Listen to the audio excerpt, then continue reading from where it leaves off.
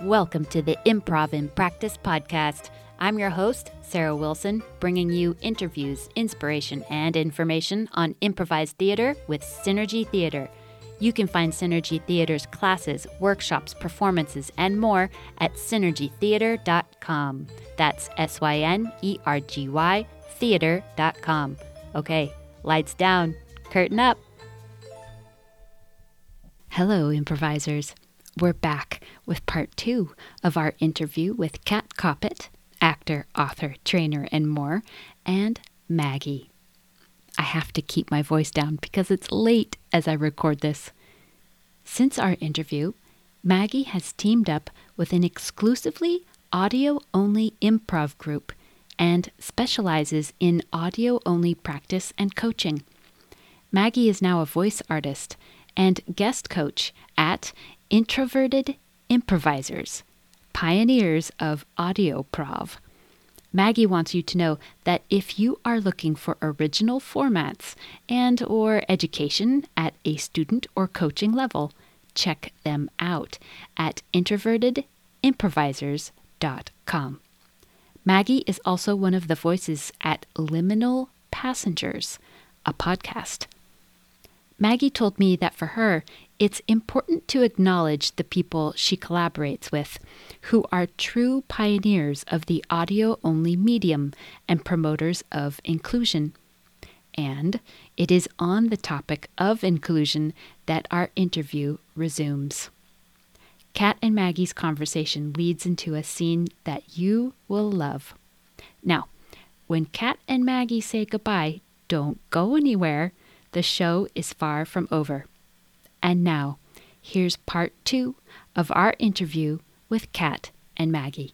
Maggie, I want to understand that what you just said better. How in the group that you were just talking about, you were doing a show. How was it that they leveled the playing field? They would let me know when the scene was changing, and that's not normally done on Zoom shows. But it's a tiny thing to do, because I've always felt very welcomed by Vinny and Katie at Improv College and the same with Ken at Synergy.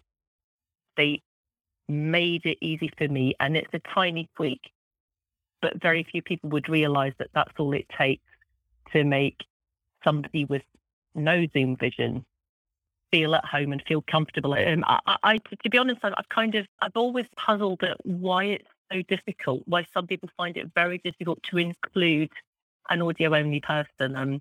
I'm just nodding vigorously over here, and especially when you said, why is it so difficult? I think there's so much about just not paying attention and not thinking of it that is the barrier, not the problem solving itself. Right.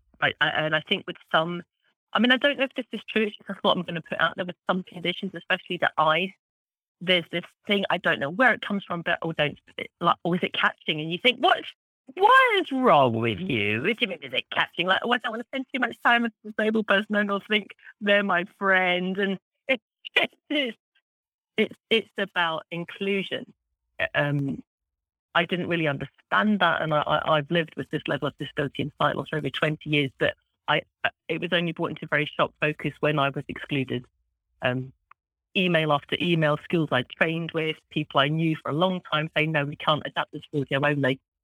And I found Stephen Davidson, who I'd known as a brilliant performer, at his own school, Impromiscuous, and he said, nonsense, come on board. And, the first 10 months of the pandemic, I heard nothing from anybody, and no, we can't do that, no, we can't do that, no, we can't do that, no, we can't do that. And Stephen was, where have you been, Maggie? Come on. And I just got back into it in October last year, and I haven't looked back since, all because of one guy opening the door. And through Stephen, I heard about Vinny Francois. I went there. Through Vinny, I heard about Ken and Synergy. I went there. Through Ken, I heard about Carla Zingle, the most amazing acting coach in the world, at Queen City. And I went there. So yeah, inclusion. I'm all hot about inclusion in every aspect now, because you only really feel it when it's you. When it's you, it's not working for. Yeah. First of all, I'm really sorry that the ratio of no's to yes words so out of whack. It sounds like you working with really wonderful people, but it feels like we collectively should be doing better, especially in the improv community, at figuring out how to yes and some pretty simple problems, right? Solutions. I also think about, as you're talking, all of the ways that all of the people who are excluded and all of the ways people don't have access that are ubiquitous. Like, there are lots and lots of people who do not have fast speed broadband internet access in this world. Oh yeah, log on to Zoom. We'll have a class. We'll do a show. And I have friends in Nigeria who can barely get a signal. Right. So if we can find ways for them to be improvising with us audio only, that vastly expands the ways that they can participate without just being desperately frustrated all the time. Yeah, very much so. I think with Stephen at Impromiscuous, his classes are known for attracting people from all around the world. We always had at least one or two students from Asia. So we had a girl from the Philippines, amazing connection, really fast speaking. She could do loads of interesting things with her screen. Another caller from India who had to turn their screen off because they don't have that strong a signal. So there is a strong argument for promoting audio only, because if you have a prepaid plan, which includes phone calls, you can do what I'm doing by just telephoning that number, which is included in your plan because it's a local number to you. And being a radio participant, if you like, inclusion, God, it's a huge thing. And once you get into it, you realise how excluded people are. And I think one of the questions that we were emailed was, what would you like to change? I think it would have to be that, and it's not just improv. It's everything. It's society. I remember saying to one of my hospital consultants, there's a pandemic, and then she said, well, you can't come in for any test in the hospital. You just have to eke it out at home until you are doubly vaccinated. And I said, at least the whole world knows what it's like now to have a chronic health condition, because this thing's about and it's not going away. And she went, oh yeah, I'm going to use that in my next meeting.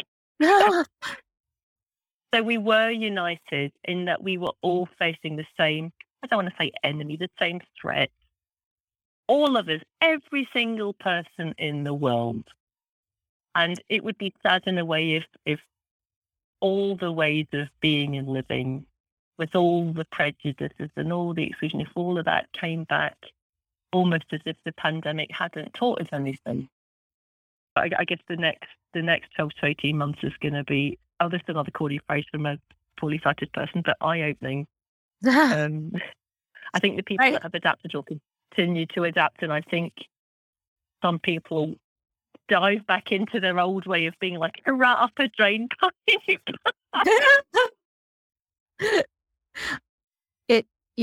Again, linking back to improv, it makes me think about really, really brilliant improvisers, the best improvisers that I know. Their superpower isn't being clever or having the best ideas or the widest range of characters. Their real superpower is paying attention and listening. Is superpower listening. And then they notice more, and then they have more to yes and more to build on. But it's that first step of receiving with sort of extrasensory perception that distinguishes the great improvisers that I know from the serviceable improvisers.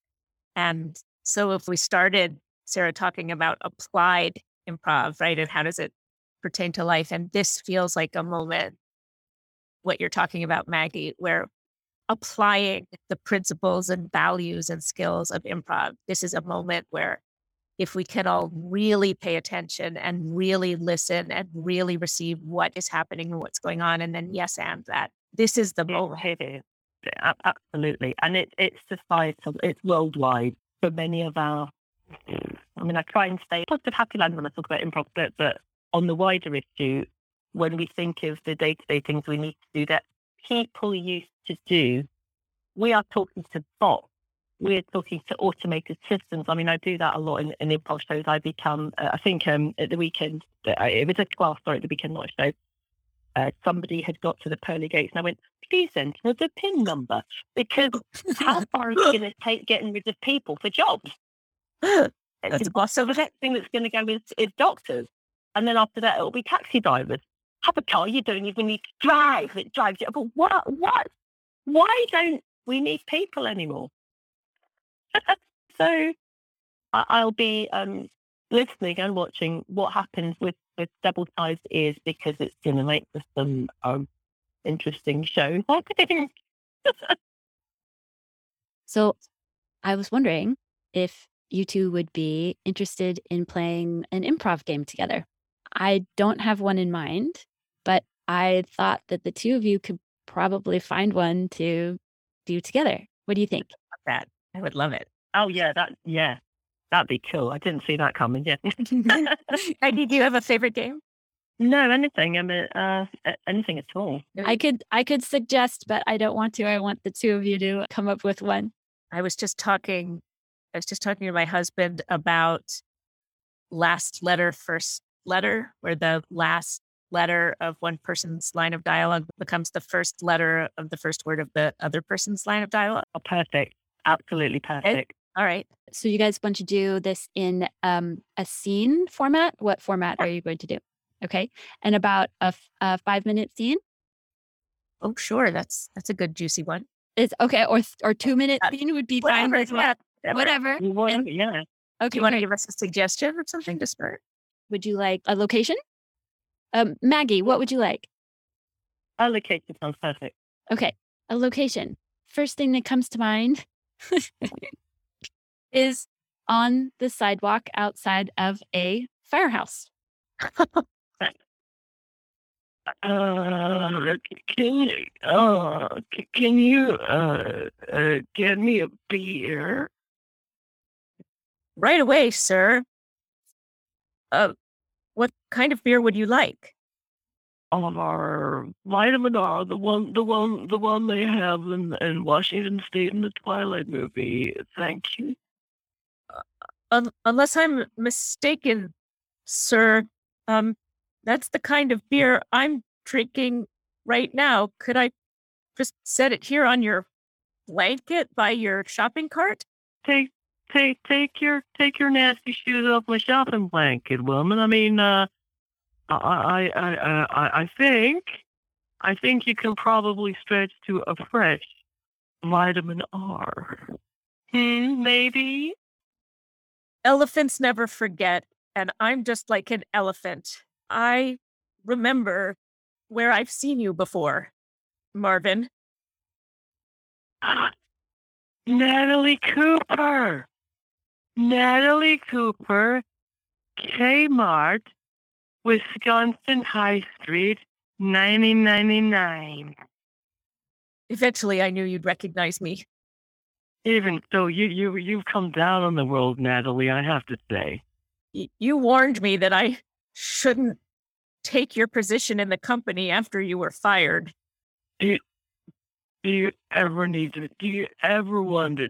I'm just, I've had a lot of beer today, Natalie.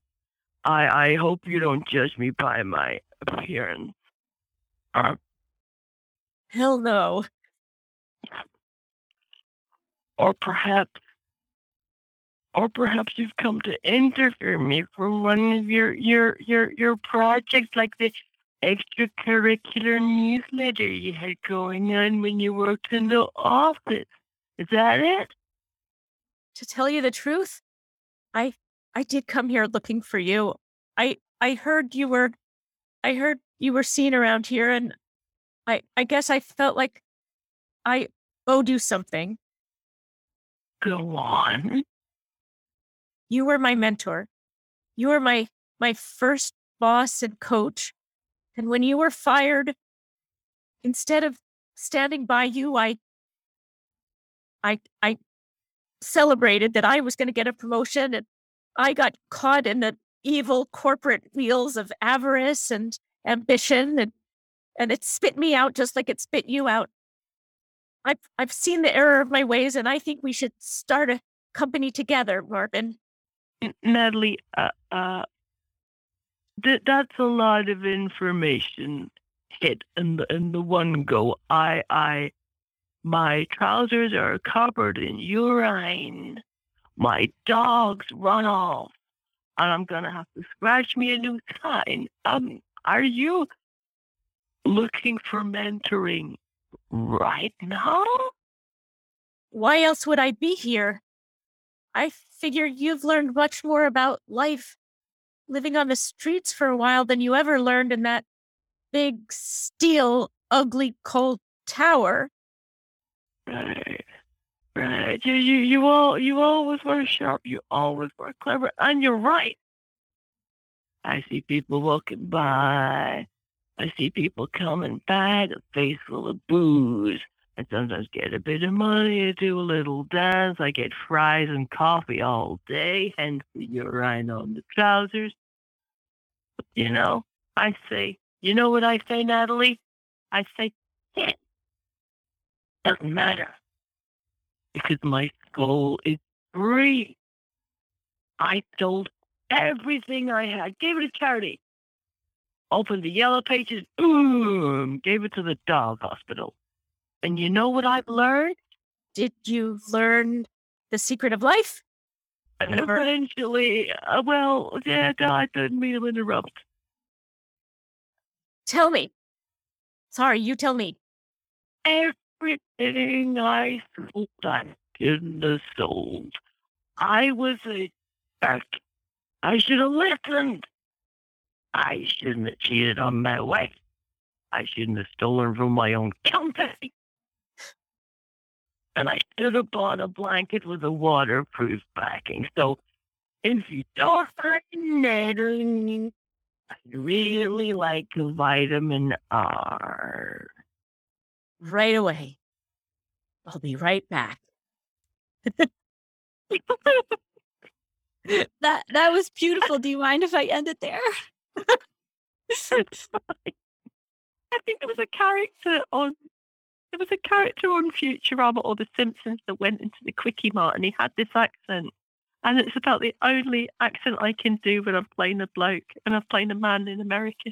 It was great. That was so great. That was incredible. I totally forgot you weren't American. I know. Now I'm thinking, wait, do we sound like that? I guess we do. Yeah, we totally do. It's great. And I'll tell you, I got such a vivid picture of you in my head. It really is like doing like a radio play. Yes. So great. I was there. The first stories we hear, well, usually the lucky ones among us, we're read to by our mums or our dads, or we're read to by a grown-up. And because we can't read, and the stories are in our head, and because we're at such an impressionable age, those pictures never leave. So it's the best training anybody in life, I think, or any potential improviser can have. Read to your kids. Read to your kids. Agreed. Read to your kids. Yes, agreed. So the both of you are beautiful and amazing, and this has been incredible. Thank you for taking the time and having the interest. I think you're both incredible. In closing, I would like to know what you would like to promote, and then also with the wealth of your knowledge, if someone is just starting out in improv, what's the first thing that pops into your head as far as, hey, focus on this and you'll be great? Okay. I'm busy doing nothing at the moment. I'm swimming after a gap of nearly a year and a half, so that's my thing at the moment. I'm not going to promote anything I'm doing. I've just written a play. Oh God, yeah! What am I talking about? I've written a play called The River, and and that's being edited. So, God, that'll probably be another 5 years because I think the editor might have died. No, he hasn't. It's done. So, I'll let Ken know when that's ready. I don't have any shows or anything or performances booked, but I'd like to promote 2 places. I want to sing the praises of Ken, especially, and Synergy Theatre, but also Vinnie Francois at Improv College, and anyone in the UK listening, go to Stephen Davidson because he's amazing and he runs a school called Impromiscuous. And I'd like to promote those three people because the three of them together have transformed my life during lockdown, and I'm very grateful. I've forgotten the second question. Remind me. Oh, sure. What would you say to someone who's just starting out in improv? The most precious gift that you will ever be able to give anyone you're playing alongside or anyone in an audience is showing people how vulnerable you are. Never, ever be afraid to fall on your face. Do it again, and then do it again. Because that's what they want to see, and then they want to see you getting back up again. Yeah. Beautiful. So the Mopco Improv Theater is at mopco.org. Coppet is at Coppet, Koppett.com. And we have a podcast. We just interviewed Ken for our podcast. So either right after this, there should be an episode coming out where you can hear the man himself talking about applied improv. That podcast is called Dare to Be Human, podcast.com. If you go to Coppet, there's also links to that. And I'm a big fan of that show. I listened to that show, and I'm so happy that you interviewed Ken for that show. Finally, after years. Okay, so I'm not crazy that's the first. Okay, great. It's a fantastic podcast. Again, it's called Dare to Be Human, and it's just so great. I'm so glad. Yes, and if you weren't going to bring it up, I definitely was going to. So, what else? And I guess my advice for a beginning improviser, I love what Maggie said. And I think this idea of just daring to be obvious, if you're trying really hard, you're probably trying too hard, right? That most of what I think we learn from improv is to get out of our own way and trust ourselves and trust our partners. And so you're in really great hands if you're a beginning improviser starting with Ken. He's the very best of the best and one of my first and best teachers, even though I'd been improvising for a long time when I met him. And now, 20 years later, going back and working with Synergy, he's still one of my best teachers. So you found the right place to be if you're there. But just that, dare to be obvious, dare to be foolish, dare to be, whenever there's a voice in your head saying, I shouldn't say this, or it's going to be the wrong thing, say it anyway. And have fun. Have fun. Hey, yeah. Thank you again, both, so much. You're awesome. Is there anything else before I let you go? Thank you, Sarah, for doing this. It's so amazing and wonderful that you're doing this, and it's been a delight to speak to both of you. Yes. It's been such fun, and it seems like 5 minutes. It's easy, and it's fun stuff, and we're all so into it, so we all get what each of us is saying. I love this. So, yeah. Thank you. I can't wait to see what you guys are up to. Please keep in touch in some kind of way. And if you don't, I will. Excellent. This is a deal. Okay, bye, guys. Thank you. Hey there. Don't go anywhere. We're only halfway through. We have more to share with you. First, Synergy Theater is back at the Lesher Center. I went to see their spontaneous Charles Dickens on April 24th. It was great. And I wasn't the only one who thought so. So, what did you think? I thought it was really good. I liked how the actors were really active into it, and they were not like, oh, I'm lazy and I'm not really gonna put my heart and soul into this. But they really did. So I really liked how the action was very packed. So they really went for it.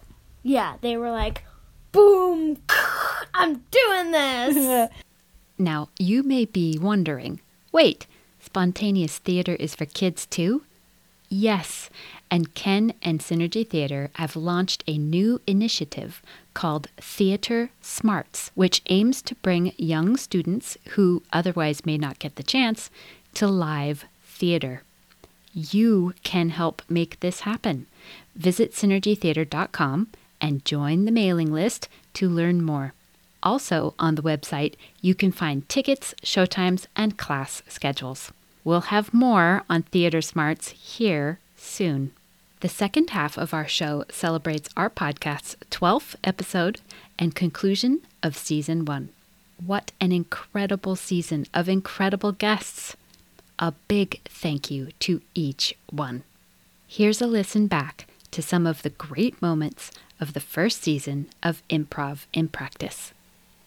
Yvonne, I would like to know from each of you, if you could take yourself back to before you were familiar with improvised theater and storytelling in this format. What's something that you wish you could, a little bit of advice or a tip or an insight that you could send to your newbie self?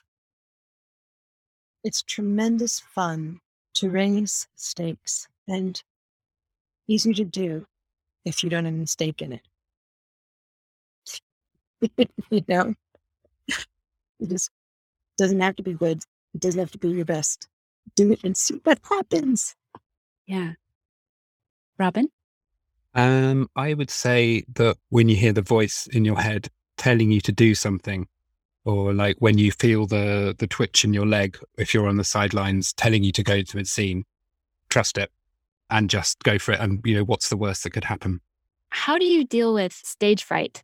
Ooh, I suppose just trying to feel, getting a system of things that I like to do on the way to shows. So I used to have a watch that had a sort of vibration timer on it, and you could set it to every 10 seconds it would vibrate. So say I'm doing a show in the evening and I'm on the tube in the morning in the London Underground system. And so I'd be walking around and the watch would vibrate, and then I would react with fear to something I'd seen for 10 seconds and then justify it in my head.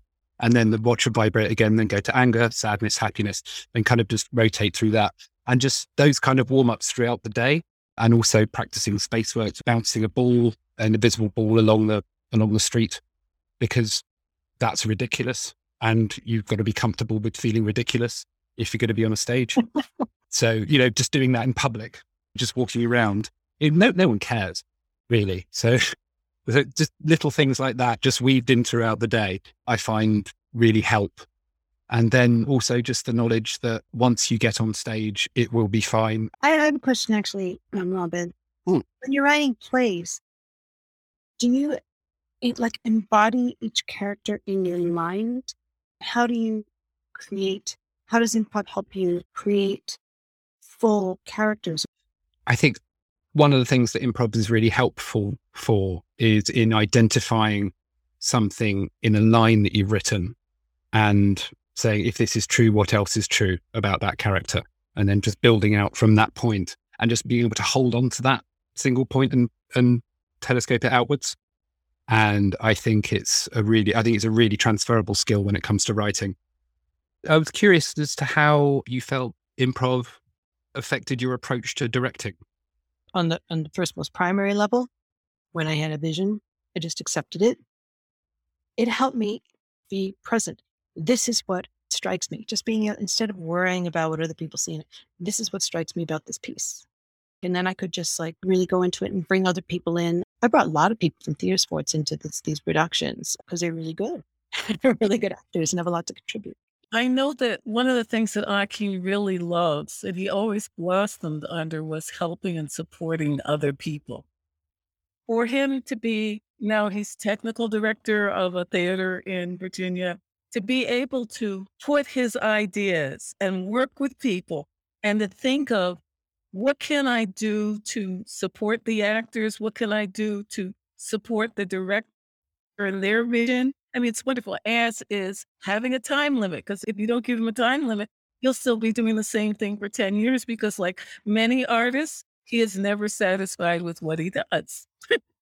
So he's a bit of a perfectionist. Wow, Yeah. I'm called out. Yeah, but that's true. Now, But again, it's the way many artists and creative people are, because people who care about what they're doing and who are very creative tend not to be satisfied with what they're doing and to have a vision that is impossible to achieve. I was gonna say I could put it in some less embarrassing language for me and say that also constraints, not just time, but constraints in general, whether design constraints, budget constraints, the constraints that you voluntarily put on your work, whether it's a long form improv that's set in a theme or whatever. I think it's easy to forget that like that really can spark creativity, because once you have to find your whole story, your whole piece within that container that you've made or you found yourself in, is where you can find some of the sort of best solutions. So I think that's another great thing about theater and what it can sort of bring out of people. Can you speak to how you have witnessed Louise's pursuit of theater and improv, how that has affected her?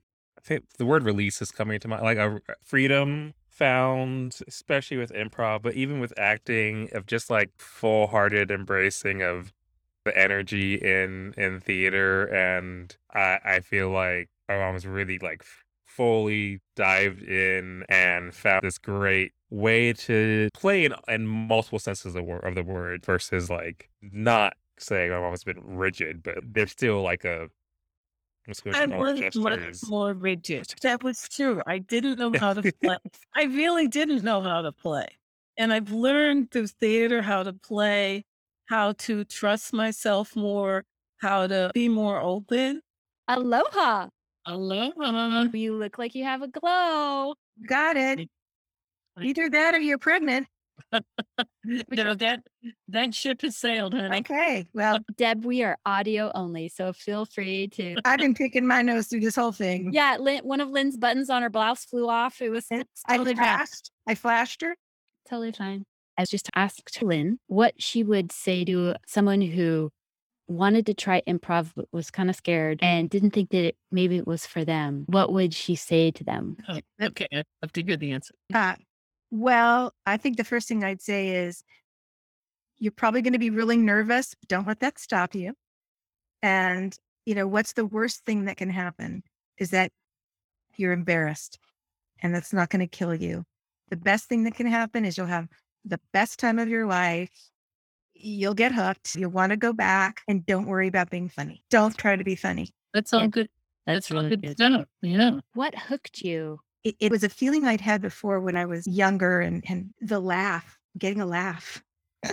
That sounds terrible, but getting a laugh was like, that feels so good. And that's what it was for me at first, was a lot of like being funny or thinking that's what it was about. Why I stay now with improv isn't for the laughs. It's for my cast members, my friends. We've just gotten so close, and we make each other smile and laugh. And that's enough. It doesn't have to be like an audience. But don't get me wrong. It's not that that's not fun too, but things have changed as synergy has grown.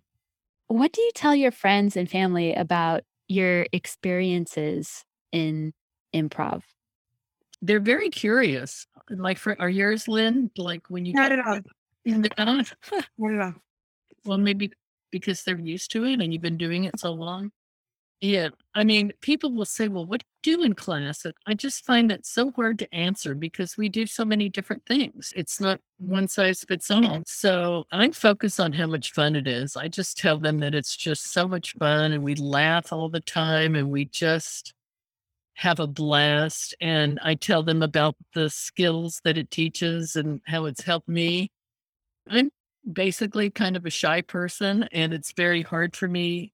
Like at a party, if I don't know anybody, I'll sit in a corner all by myself. I will not go up and meet people. A lot of the reason why I took that first class was to get over that shyness, make myself do something uncomfortable, but that I knew was good for me. And here's a little known secret. When I was a little girl, I've always wanted to be an actor. And this fulfills that. It lets me get out of my head and lets me be another person. And I love it. I love it. I mean, here's the thing, like there's a trap. There's a trap that I fall into, and I think it's pretty common, which is when you're improvising, your mind is racing like a mile a minute. And like, let's say I'm having a scene with Griffin. He's saying something and he makes an offer and I get this hit. I'm like, oh, I know how to build on that, right? And so I'm waiting for him to finish his thing. But like from the moment where I got the hit to when he's finished, I'm a little distracted because now I'm thinking about that thing. And so I haven't fully been present and fully listening to everything he said. And so maybe the thing that I have a hit on is not as relevant, or maybe it's there's just something I've missed because I'm not being really present and fully listening. Like that is a very common trap. I really like how you put that into words. You're absolutely right. Griffin, what do you think? Yeah, absolutely. Be present, be constantly listening, reacting to what the other person is saying. And as soon as you start to get these ideas in your head of where are we going to take this 10 minutes from now, then you're no longer in the moment.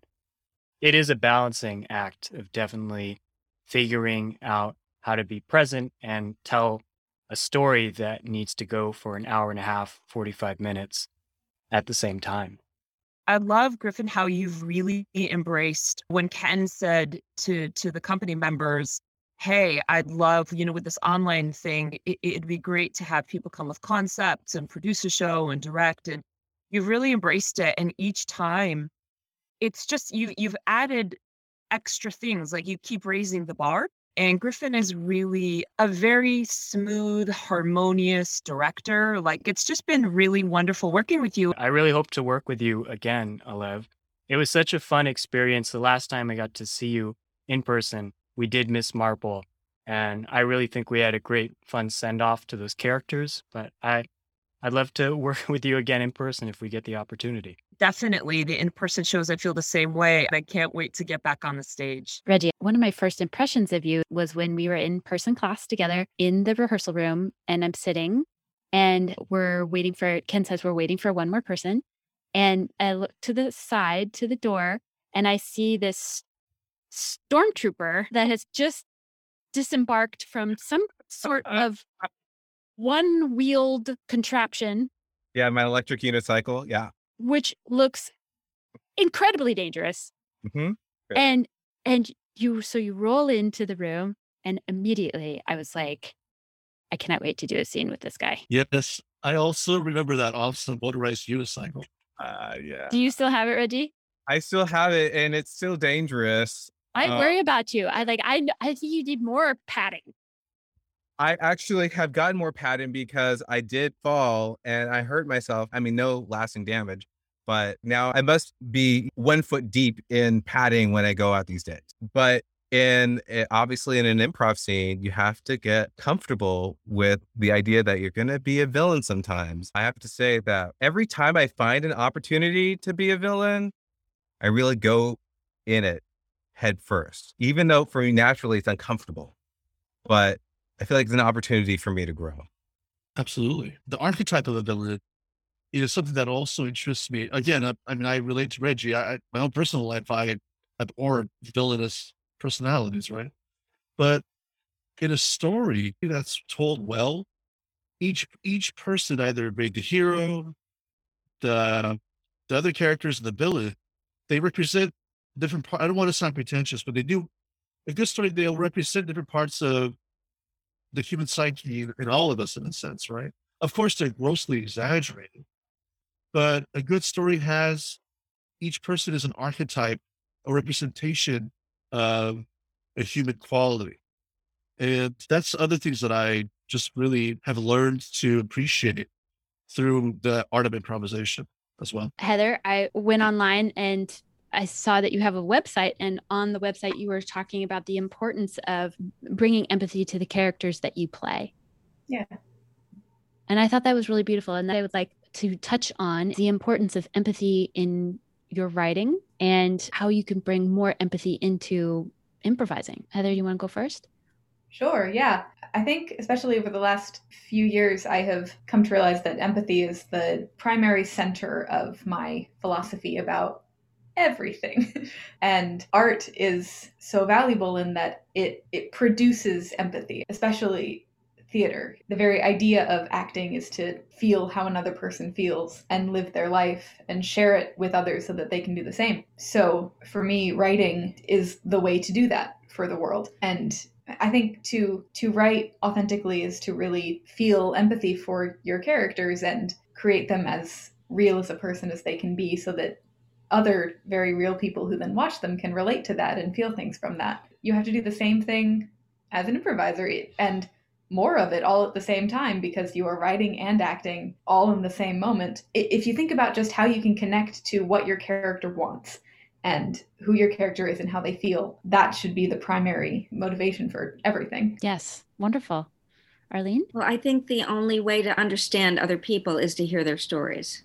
Yeah. And I think sharing our stories is one of the most important things we can do. I think it's a way for us to learn how to walk in somebody else's shoes, and theater is a great way to share stories.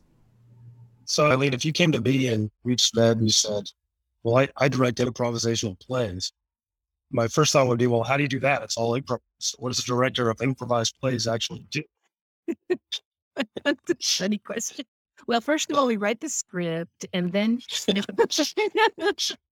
that's funny. Well, actually, I was doing some research recently on documentaries because the one that I'm doing now is that documentary that we worked on in art class. And watching a documentary filmmaker talk about the process of making documentary films kind of struck a chord, because a documentary filmmaker has a subject and a potential path that they want to follow, perhaps. And they get interviews from people and they get footage and they have all this stuff that they compile, but they don't have control over what each person is saying during the interviews that they do. And so it was interesting to hear her say that she had no control over the subjects and what was going to come out of their mouths. And so it is sort of like you let go. Like, I guess for me, it's just have an idea of the structure and the time frame, and then pay attention to how we can work together to find that theme, and then just let go and trust the other improvisers. And I think that's probably the biggest lesson in improv, is to let go. Of course, I'd heard about Ken because of the Story Spine. He gets mentioned a lot in improv classes. And I had looked up the website for Synergy for about a year or so, maybe longer, before I actually got the opportunity to take a class. And that was because of the pandemic. Essentially, because the classes went online and I didn't have to worry about traffic and distance, I was finally able to take the master class. How would you describe the master class? It's my happy place. I love it. Oh my God. I mean, I think of all the classes I've taken ever, it's my favorite. And that's not because I'm on a podcast. I just really, really love it. I mean, it's very grounded, but it's also, you can also be comedic. You can also be absurd. I think it's the one place where you see like grounded scenes done in a way that incorporate all the other aspects of improv. And it's so much fun. And like, I love the way like Ken teaches you to build on your ideas and move the story forward. And it made a lot of things that I was struggling with in improv click for me. Wang, how are you going to use what you're learning now creatively in the future? I think this is a great type of exercise to learn to connect with people in real life. And that's basically how I want to use it. I personally don't care as much on performance per se. I learned this is a hobby and I enjoy performing, but that's not my main purpose. I do believe that this is helping me to learn to connect with other people in a more meaningful way. And the lessons I'm learning, I think it is helpful. So I think that's where I will be going.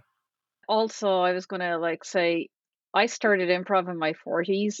If you're treated differently because you're older or a person of color or somebody who's trans or somebody who's anything that is not considered the main whatever, you're not in the right place if you're not comfortable, because the best part about improv to me has always been being inclusive.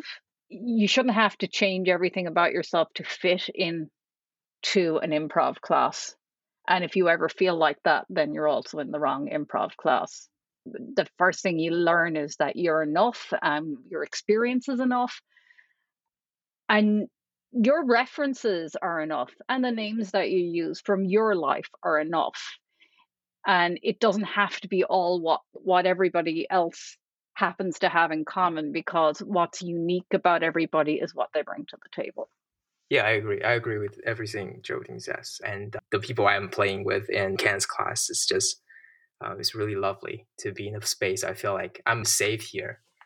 And I can be pushed to challenge myself, but that's different from feeling unsafe. One of the things I love about our Friday class with Ken is it's diverse in every way possible. And I love that. And the scene work that we do, because everyone is bringing something different to everyone else's experience, is amazing. It creates just wonderful artistry when you bring voices from different backgrounds all together and everyone accepts. Thank you both so much. This was fantastic. Is there anything else you guys want to say? It's something that when we talked about how did this change your life, Ken goes over the substantial scene and how a scene is played out. So you have, your platform where you introduce the characters and then the moment of engagement. And that lands you in the second area, which is the dramatic conflict or dramatic alignment. And then there's a moment of resolution and then ends the last third on the new platform. And one of the things that actually taking improv really changed for me is there's that moment of resolution where they either fail or succeed. And a lot of the times in life when something really big happens, someone dies or you lose a job or a relationship ends, you think that that's the end, but there's a whole new platform that comes after that end. And just that idea of even applying that in life really makes a difference for me. Because a lot of times I think with that event, everything ends, but everything doesn't end from there. You've just now entered the new platform. So that's something that really changed my life. Thank you for adding that, Karen. I love that. And Nikki, what do you think?